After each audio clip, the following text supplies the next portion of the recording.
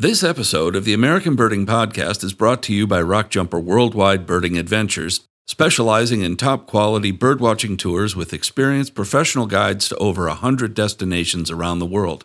The American Birding Association is proud to join Rockjumper to offer an ABA tour to Tanzania in 2018. Join us for hundreds of birds, iconic mammals, and amazing culture and scenery. For more information, see rockjumper.com or events.aba.org.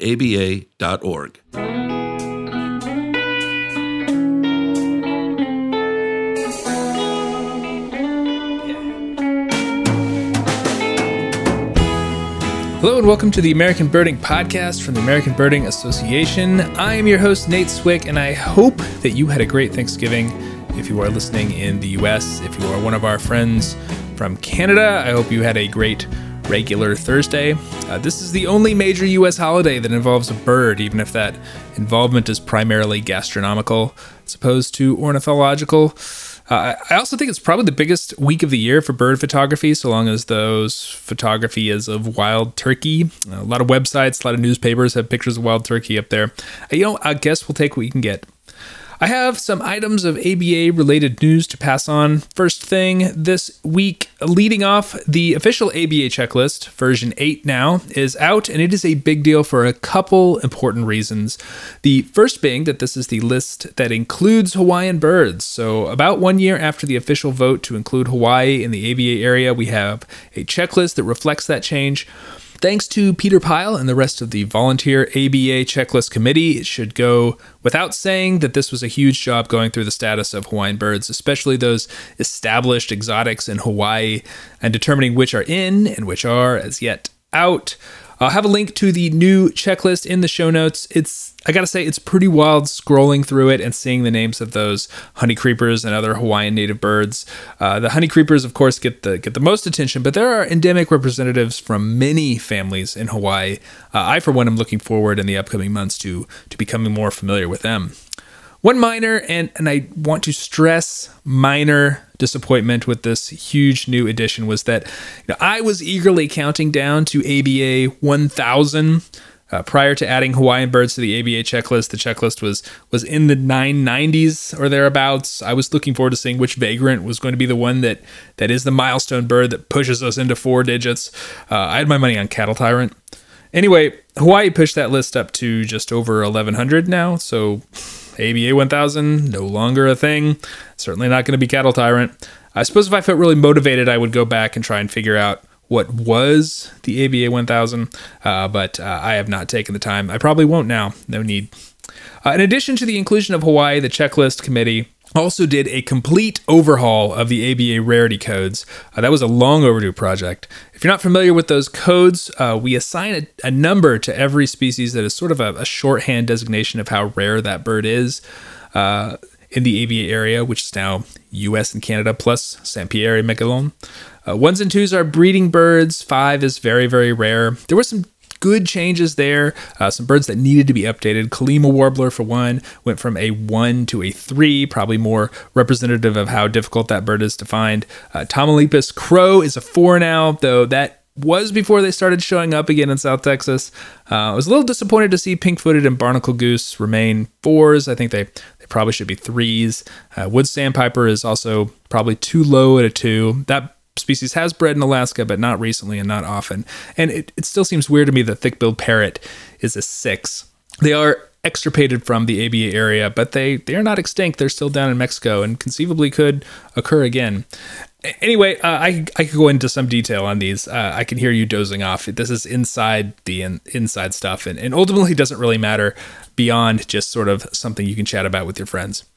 Which sort of gets me to this episode. I also like to talk to birders that I'm friendly with about bird books, and there are a few birders that are as well-versed on that as Donna Schulman. She is the chief book reviewer for the website 10,000 Birds and a lover of bird books, as many of us are.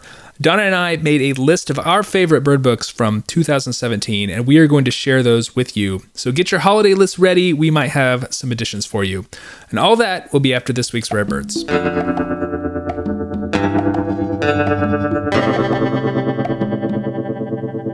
This is your Rare Bird Focus for the end of November 2017. The last part of November isn't quite the vagrant-rich period that the first part was, but there are still some interesting birds to report.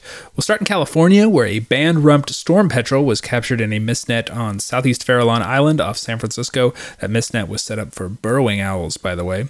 This represents a first record for California and prompts the question, where did this bird come from?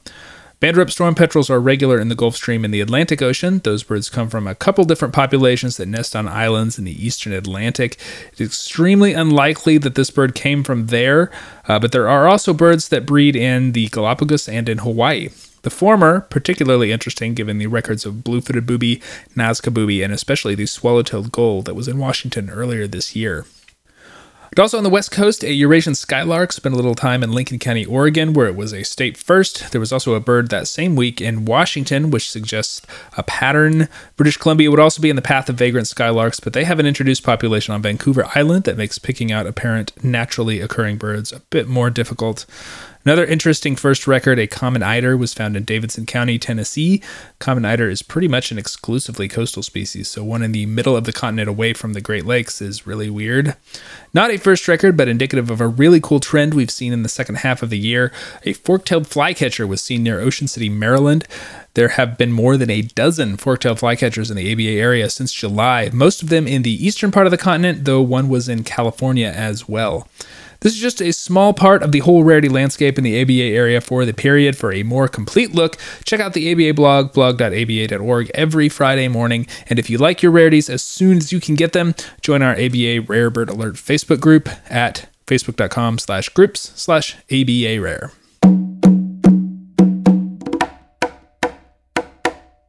The holiday season is fast approaching, and I am certain that a lot of listeners have bird books on their wish list. I know that I do. 2017 added a handful of noteworthy new titles to the birding canon, and Donna Schulman is joining me here to talk about our favorites. Donna is the book reviewer for the website 10,000 Birds, a frequent contributor to the ABA's birding magazine as well.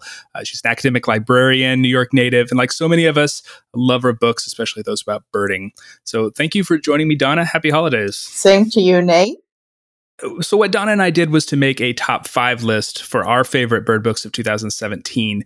There's a little bit of overlap, and we'll definitely get to that. But first, I wanted to ask, what was your impression of 2017 as far as bird book publishing kind of generally is concerned? Was it a good year? I think it was a good year for field guides, not only U.S. I mean, in the U.S., we have the National Geographic Field Guide to the Birds of North America, 7th edition, which we'll talk about later. But there are really good field guides coming out about all those wonderful places we want to visit. One of the books I almost put on the list, Chamberlain's Waders, the definitive guide to Southern Africa's shorebirds, which is technically 2016, but it really wasn't available for distribution here until 2017. So I'm putting it in 2017.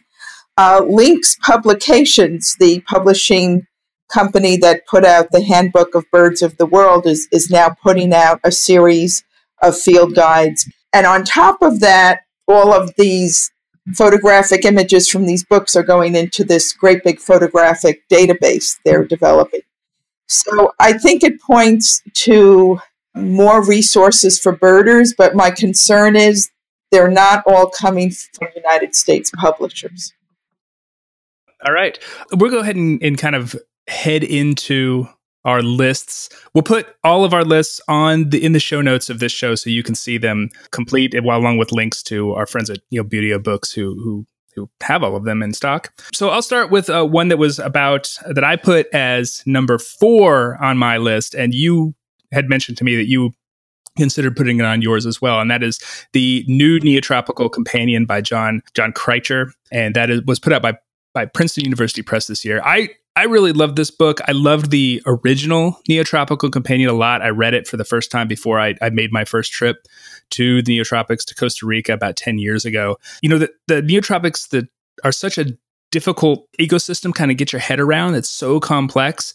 And John does such an amazing job kind of distilling that into something that is really approachable.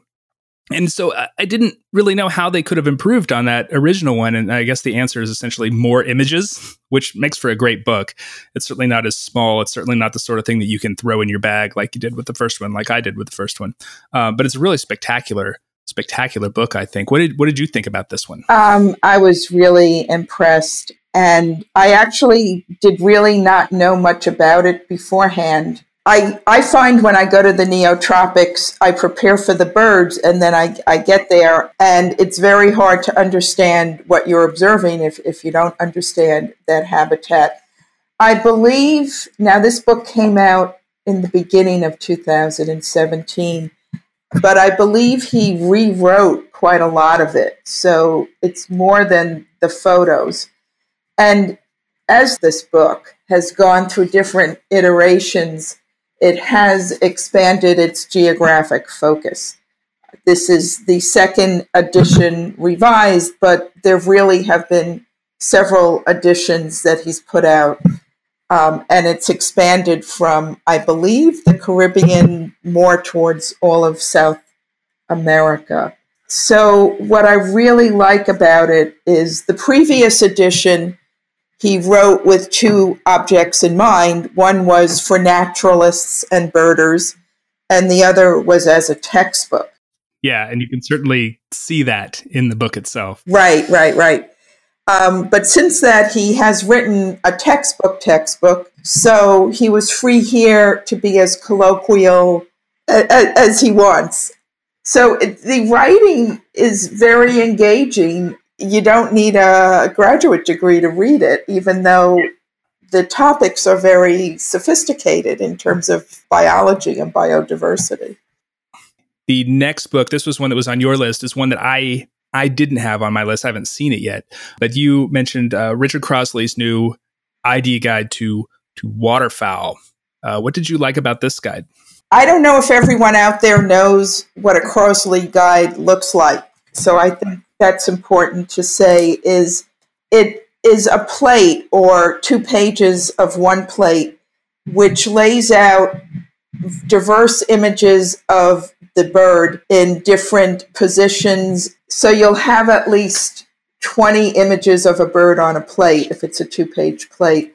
And on top of that, it's against a habitat. So it's very different from a field guide where you'll have a couple of images against a white background. This is the 4th book Richard Crosley has put out, and I think here he's really hit the perfect place for this kind of guide, because it's waterfowl, so it's swans, geese, ducks, a very definitive group of birds, and it's a group of birds where you really don't have a definitive guide for North America. Yeah, absolutely. So it fills a niche in our bookshelves. When the first Crosley ID guide came out a few years ago, I remember being, pretty ambivalent about it. I think Crosley deserves a lot of credit for coming up with kind of this novel way of putting birds in a guide. But I wasn't a huge fan, largely because I thought that especially some of the forest birds, the field of view really bugged me. So there would be a sharp image of a bird in a sharp image of the habitat. It didn't work for me visually with these new guides that he's come out with, the Raptor guide, and in particular, this waterfowl guide, it sounds like, based on the plates that you put on your review at 10,000 Birds. It really works for that. It works well for these sort of flocking open country birds. Yeah. It's great that he's taken this novel approach and married it to groups of birds that it works really well for. And one other factor for this guide and the Raptor guide, because it was a relatively small amount of birds, the guide is in 2 parts. And the second part, which here he has 2 co-authors we should mention, Paul Basic and Jesse Barry. The second part is written species accounts, which are quite encyclopedic in nature, which the librarian in me really loved.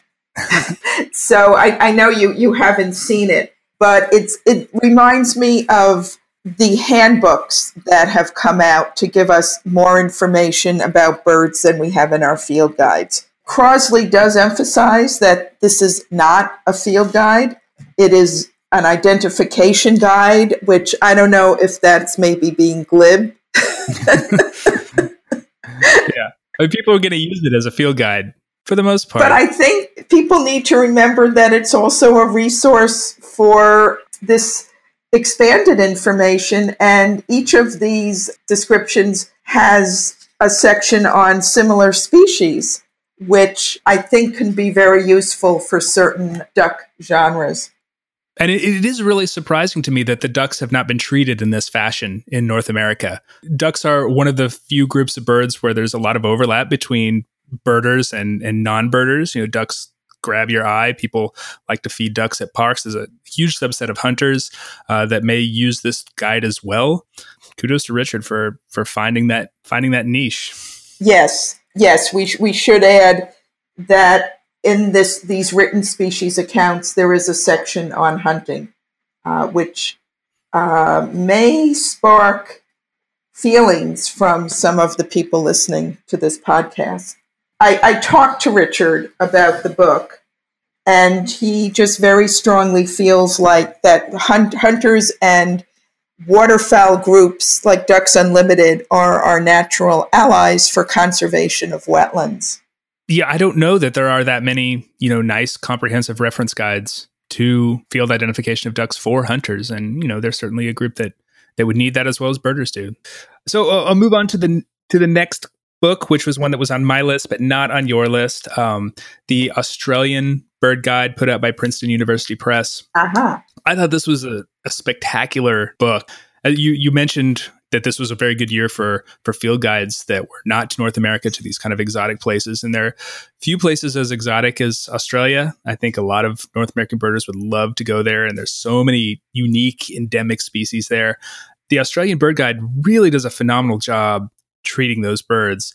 I made a joke on Twitter when it came out that, the UK colonized the United States and Australia, and now with our field guides, they've sort of colonized our it may not be a very good joke, but I'm referring, of course, to Birds of Europe, the Collins Field Guide to Birds of Europe, which is considered by many, myself included, as sort of the standard field guide. And both the Australian Bird Guide and the National Geographic Guide that we'll talk about in a little bit have really incorporated a lot of Collins aspects in it, and I think that they're the better for it.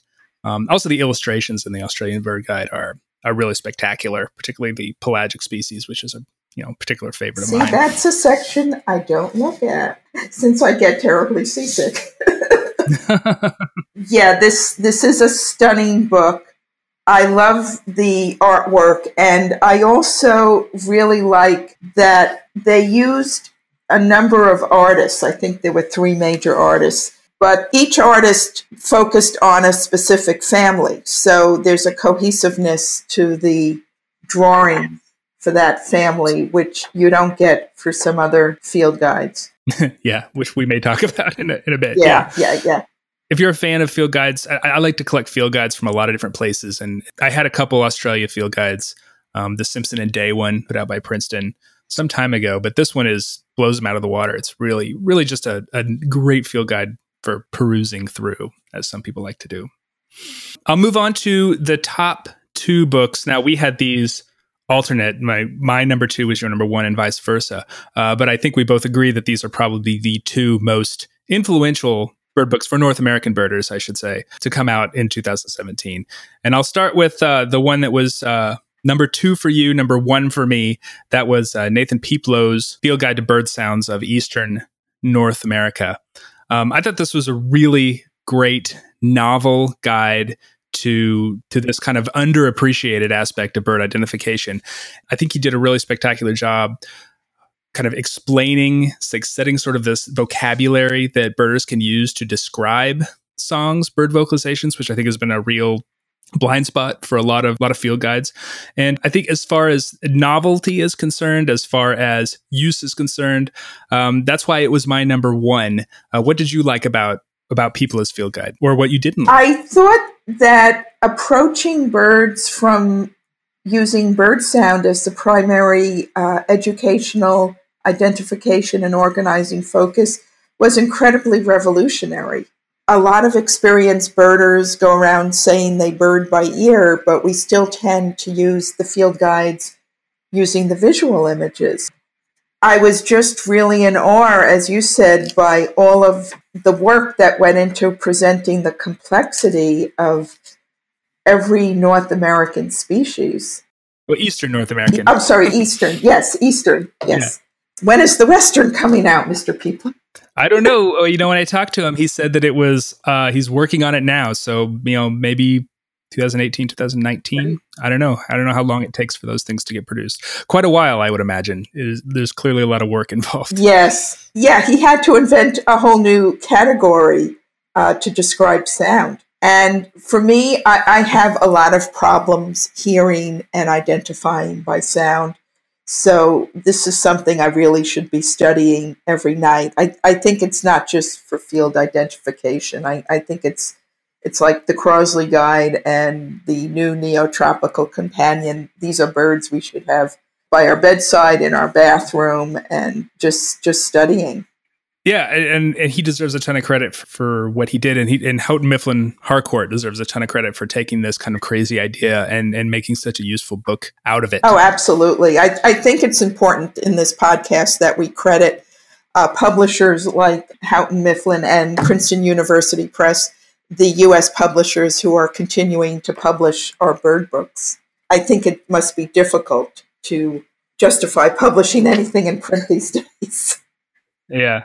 We're going to move on to the next one, which was your number one, my number two. I think a lot of birders are very excited about the publication of this. It was the new National Geographic Field Guide to the Birds of North America. It is now in its 7th edition. This is John Dunn and Jonathan Alderfer's, their baby, for lack of a better word.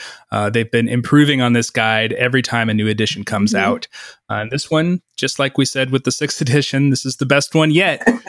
It's got more birds in it. You know, the illustrations are more cohesive. I think they try and put similar illustrations on the same pages so you can compare them better. I think that's always been one of my sticking points for that guide, kind of the inconsistency of the illustrations. But you know, there are people who are National Geographic people and people who are Sibley people. And for a long time, I was sort of a more Sibley person, but all of the information that is going in to these new National Geographic guides, I've sort of switched over. I still think Sibley, obviously, fantastic field guide. You can't go wrong with either one you go with. But if I were to suggest a single field guide, which obviously no one should have just one field guide, but if I were to suggest a single field guide for Birds of North America, I'd probably go with this National Geographic 7th edition.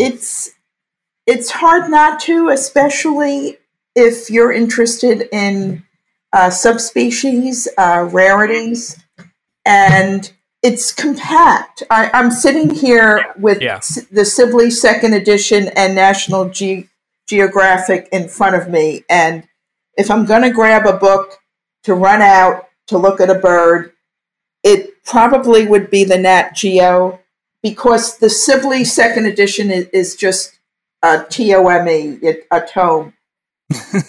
I find myself always torn. I think they both are incredibly great field guides, and we North American birders are really lucky to have this choice. There's one aspect of the National Geographic Guide that has always kind of confused me, and not in a really bad sort of way, but sort of in a funny sort of way.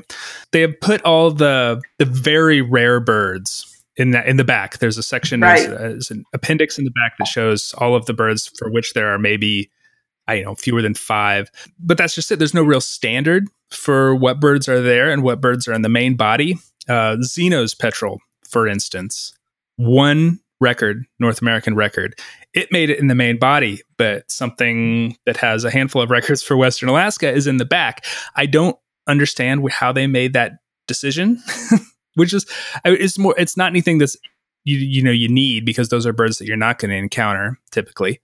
But I always thought that was kind of funny how they make that decision between what goes in the main body and what goes in the appendix.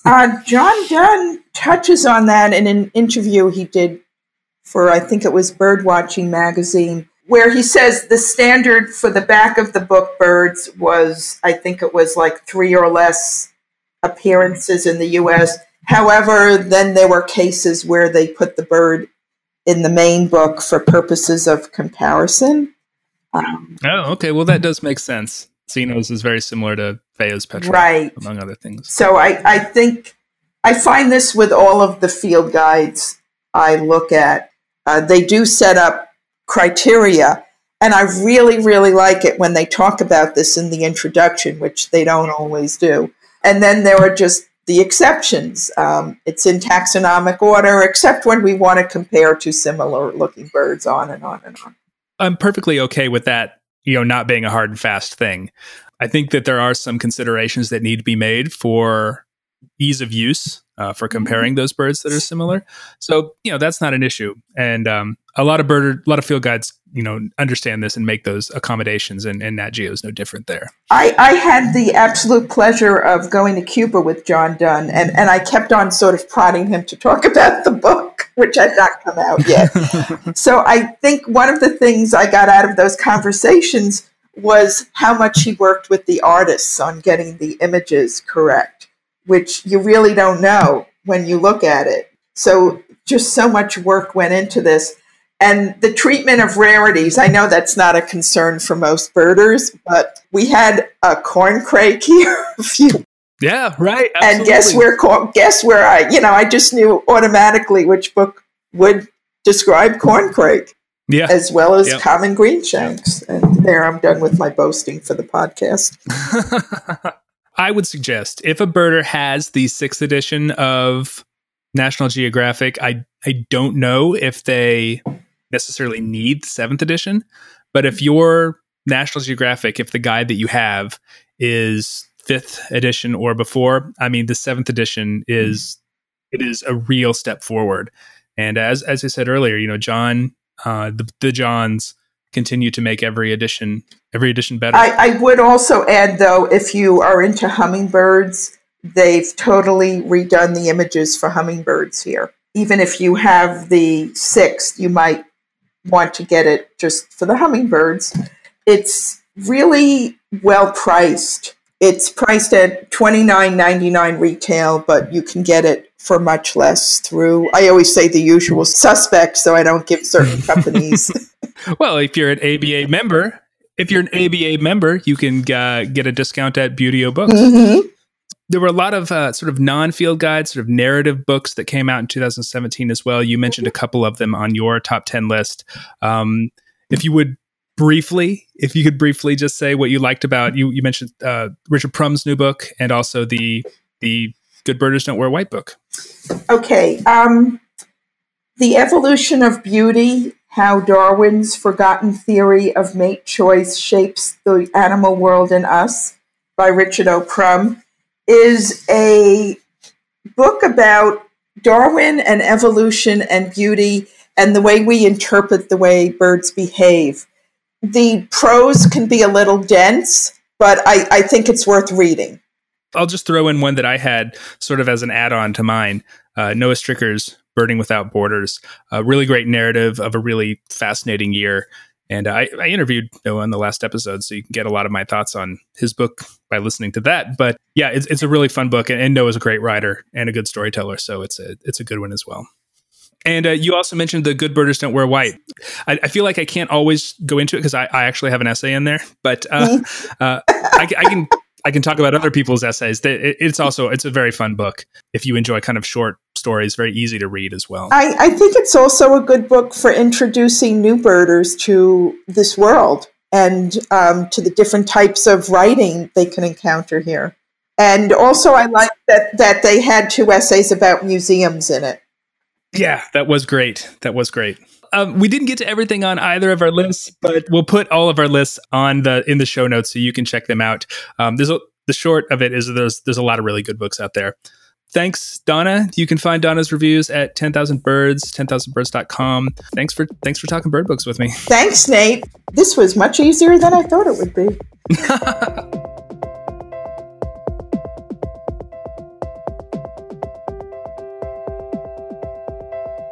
The American Birding Podcast is brought to you by the American Birding Association.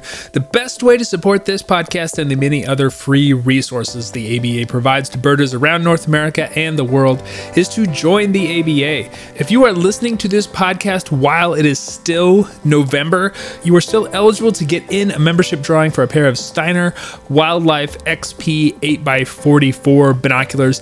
These have a $2,300 value. Join, renew, or gift a membership before the calendar turns to December to get in on that. More info at aba.org/join.